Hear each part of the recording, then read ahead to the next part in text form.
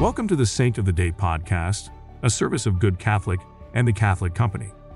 Join us each day as we share the story of a unique saint in 3 minutes or less. Today's saint is Saint Apollinaris Claudius. Saint Apollinaris Claudius, who lived in the 2nd century, was a bishop in what is today Turkey. He became famous for his polemical writings against the heretics of his day, showing that their theological errors were taken from the pagans. His most famous work was an apologia for the Christians addressed to Roman Emperor Marcus Aurelius in the year 177.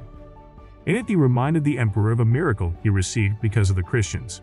When his army was nearly defeated in an attempt to conquer the Germanic barbarians, it was the prayers of the Christians among his soldiers which obtained the needed relief and the military victory, even though Christianity was illegal.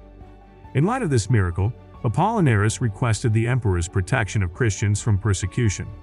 Saint Apollinaris' work earned him the moniker Apollinaris the Apologist. His writings are largely lost, and what we know of his work comes to us from other early Christian writers including Saint Jerome and Eusebius. His feast day is January 8th. I invite you to spend a few minutes today in silent meditation. Saint Apollinaris Claudius, pray for us. Thank you for tuning in. This is a Good Catholic podcast.